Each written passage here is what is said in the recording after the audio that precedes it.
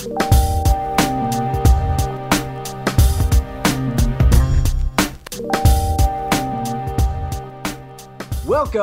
to Best of Seven, presented by The Big Lead. I'm Kyle Koster. Liam McCune is out for yet another week. He has a lingering injury. Much like all the other NFL teams, it has been very hard for us to get our A personnel out on the field at the same time. It's a makeshift unit. We're trying to make the best of it. We're canceling things. We're moving posts to Tuesday. Art is mirroring real life. And as we come to you looking at the Week 16 NFL slate and identifying the 7 best picks, I guess the thing to say is, boy, there is some bad football being played because of contractual obligations to play said football. Having said all that, it was kind of a roller coaster for us in Week 15. We managed to go 9-7. That is our 4th consecutive week over 500. It moves our record on the year to 105-94. That's right. Liam and I are making money, and we're making money by picking the games early when the lines first come out, because God knows they're going to be changing. They're going to be fluctuating. They're going to go up. They're going to go down. What's proven to be pretty effective this year is taking a sober look on Monday, Tuesday, or in this case, Wednesday morning, simply saying, what team do you trust more? And we're getting about 52 to 53% of those picks correct. What we'll be doing, as always, is identifying the 7 best NFL picks on the board against the spread. Now let's start with number 7. It's those Detroit Lions who I love, and Liam loves vicariously through myself. They're getting 4.5 free points in their trip to Atlanta on Sunday. Dan Campbell has this team playing really well. Many people are saying it's the best 2-11-1 NFL team that's ever taken the field. By many people, I mean me and my kid that I taught how to say that. But they do play hard.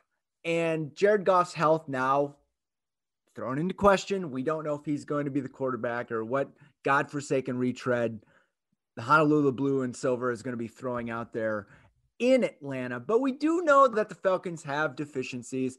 We know that they are not this buzzsaw that's going to be dominating from the opening whistle. I think Detroit is going to play harder. Atlanta knows that its playoff dreams likely went away for good last week, barring some sort of miraculous run. You look at their schedule down the stretch. The Lions is an easy game. It gets more difficult.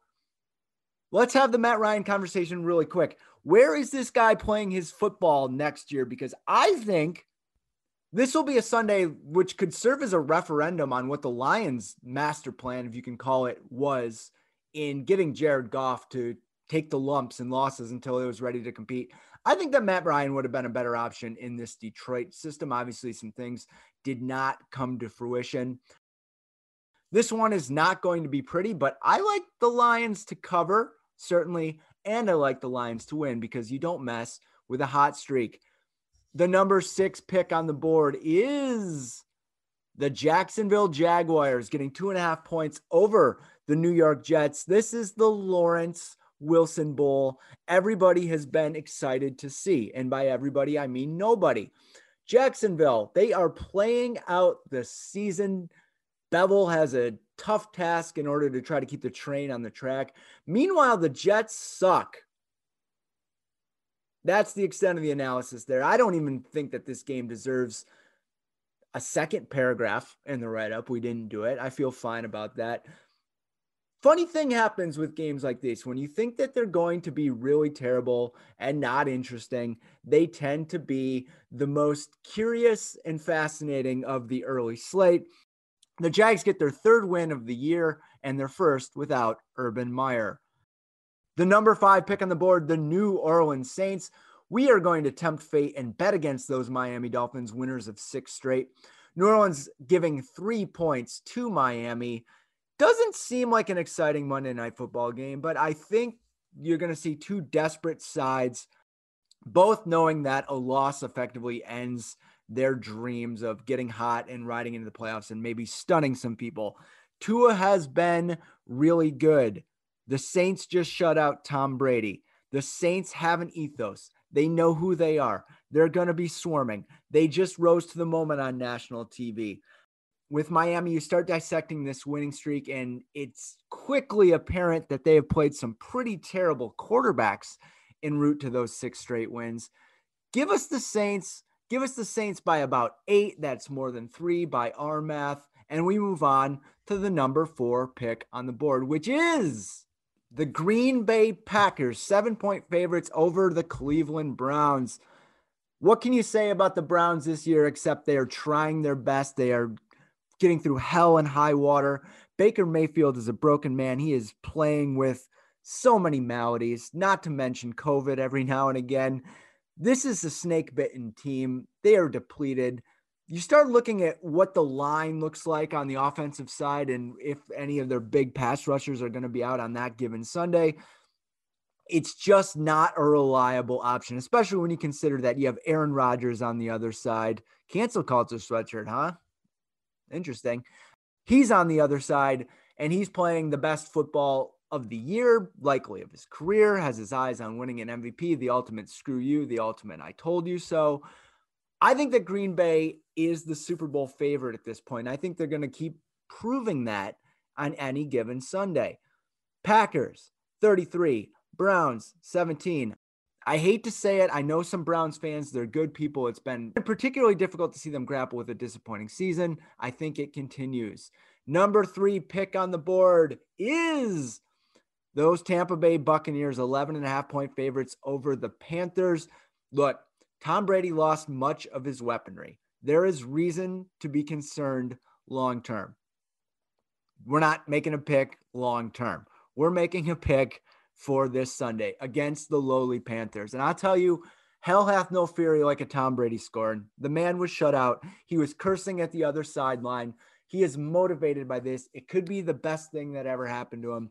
You look at the last several times, he's been terrible on offense, and the obituaries of the dynasty in New England being dead get published, and the next thing you know, it's this miraculous Super Bowl run.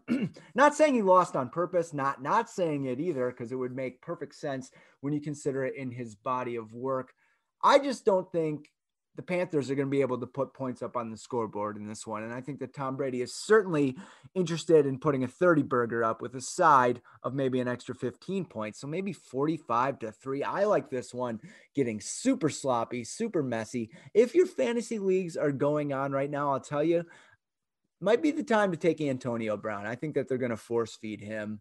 And I think that Tom Brady is in line for 5 touchdowns as he refuses to go quietly into the night like a Dylan Thomas poem against another aging NFL quarterback in Aaron Rodgers in the race for that MVP trophy. The number 3 pick on the board is my Cincinnati Bengals, 2.5-point favorites over the Baltimore Ravens. We don't know what the deal is with Lamar Jackson's health. It's either between him and Jair Bolsonaro and Brazil and the record for people who have caught COVID the most times. Let's get Guinness on that. Tyler Huntley was really, really good against the Packers, and it came down to a 2-point conversion for the second time for this Baltimore team, and I love that John Harbaugh goes for it. I think he's made the right call both times. One of the times he got a drop pass, the other he took away half the field. The people who say, I like the decision, I don't like the call, you're having your cake and eating it too, don't much care for that analysis, but that's something for another time and place. Joe Burrow is the real deal.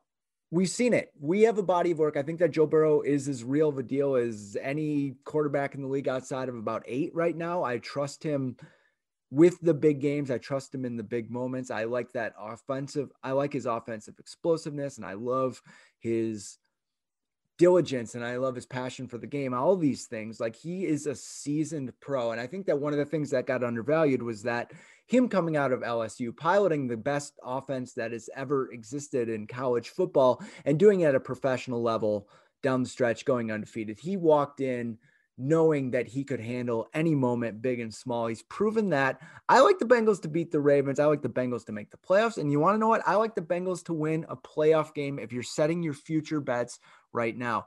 Number 1 pick on the board. And to me, this one is easy and it will delight Liam. I know he's listening, probably in a hospital room right now or some sort of halfway house. He's got his feet up. I don't know.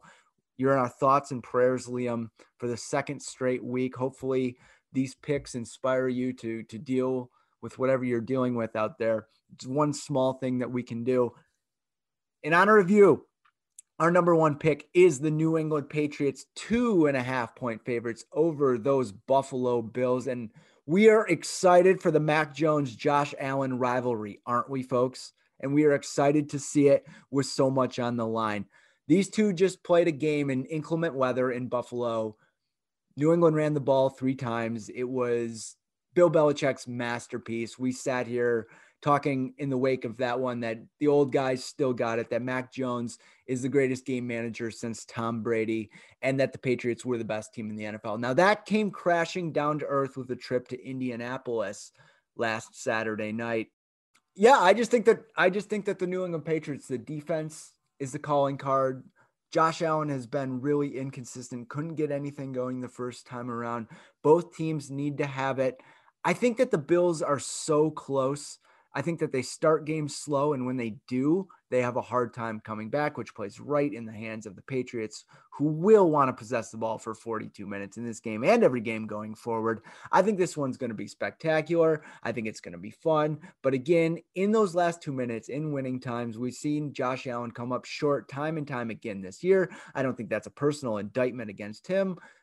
It has, there's a lot of different things going on. But in that situation, in Foxborough, in Gillette, with the mass holes getting ready to celebrate Christmas, I take the Patriots. Liam, I would never pick against the Patriots during this time of year, and I hope you know that. Those are our 7 best NFL picks of the week. Hey, while I have you here, let me tell you about something our friends over at the Players Tribune are doing. Knuckleheads, the award-winning podcast. Now, this is a show hosted by former NBA players Quentin Richardson and Darius Miles. It's something that I've been listening to for a while because you get the player perspective. That is something that's long been devalued in sports media. Let's hear what the players have to say. You know what's a good spot for that? The Players Tribune, Synergy, Inagortion, all that. Now, the Knuckleheads podcast brings on some of the best NBA players, past and present, to have totally unguarded conversations about sports, culture, and basketball nostalgia.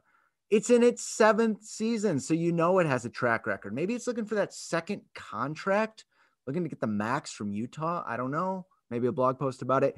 Guests this season include Kevin Durant, Jason Tatum, Sue Bird, and DeMar DeRozan. DeMar DeRozan having a great year. I don't want to say it's because he was a guest on this podcast, but I'm not saying it either.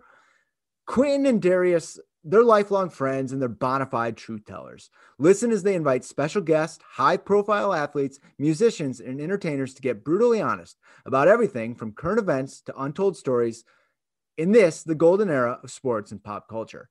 The show is named for the on-court celebration that they made wildly popular. It's an unfiltered, hilarious, and surprising podcast, and it's like playing NBA 2K with no fouls. That's Knuckleheads from the Players Tribune. Keep checking out thebiglead.com, the website, analog, long form, blogs, all that stuff. If you're interested in reading, dying art, lost art, some say it's coming back. I don't know. Listen to my podcast, The Kyle Koster Show. I dove into the term bad beat and if we need to stop saying it, and also question whether the NFL's product is any good in my latest episode. Haven't been canceled, haven't been shut down yet. It's only been 24 hours. Stay tuned on that one. Thanks for listening to us. And as I said at the beginning, we have been winning. Hopefully we can keep winning. We would love to get to about 20 games over 500 when all this is said and done, if nothing else, to put it on our resume.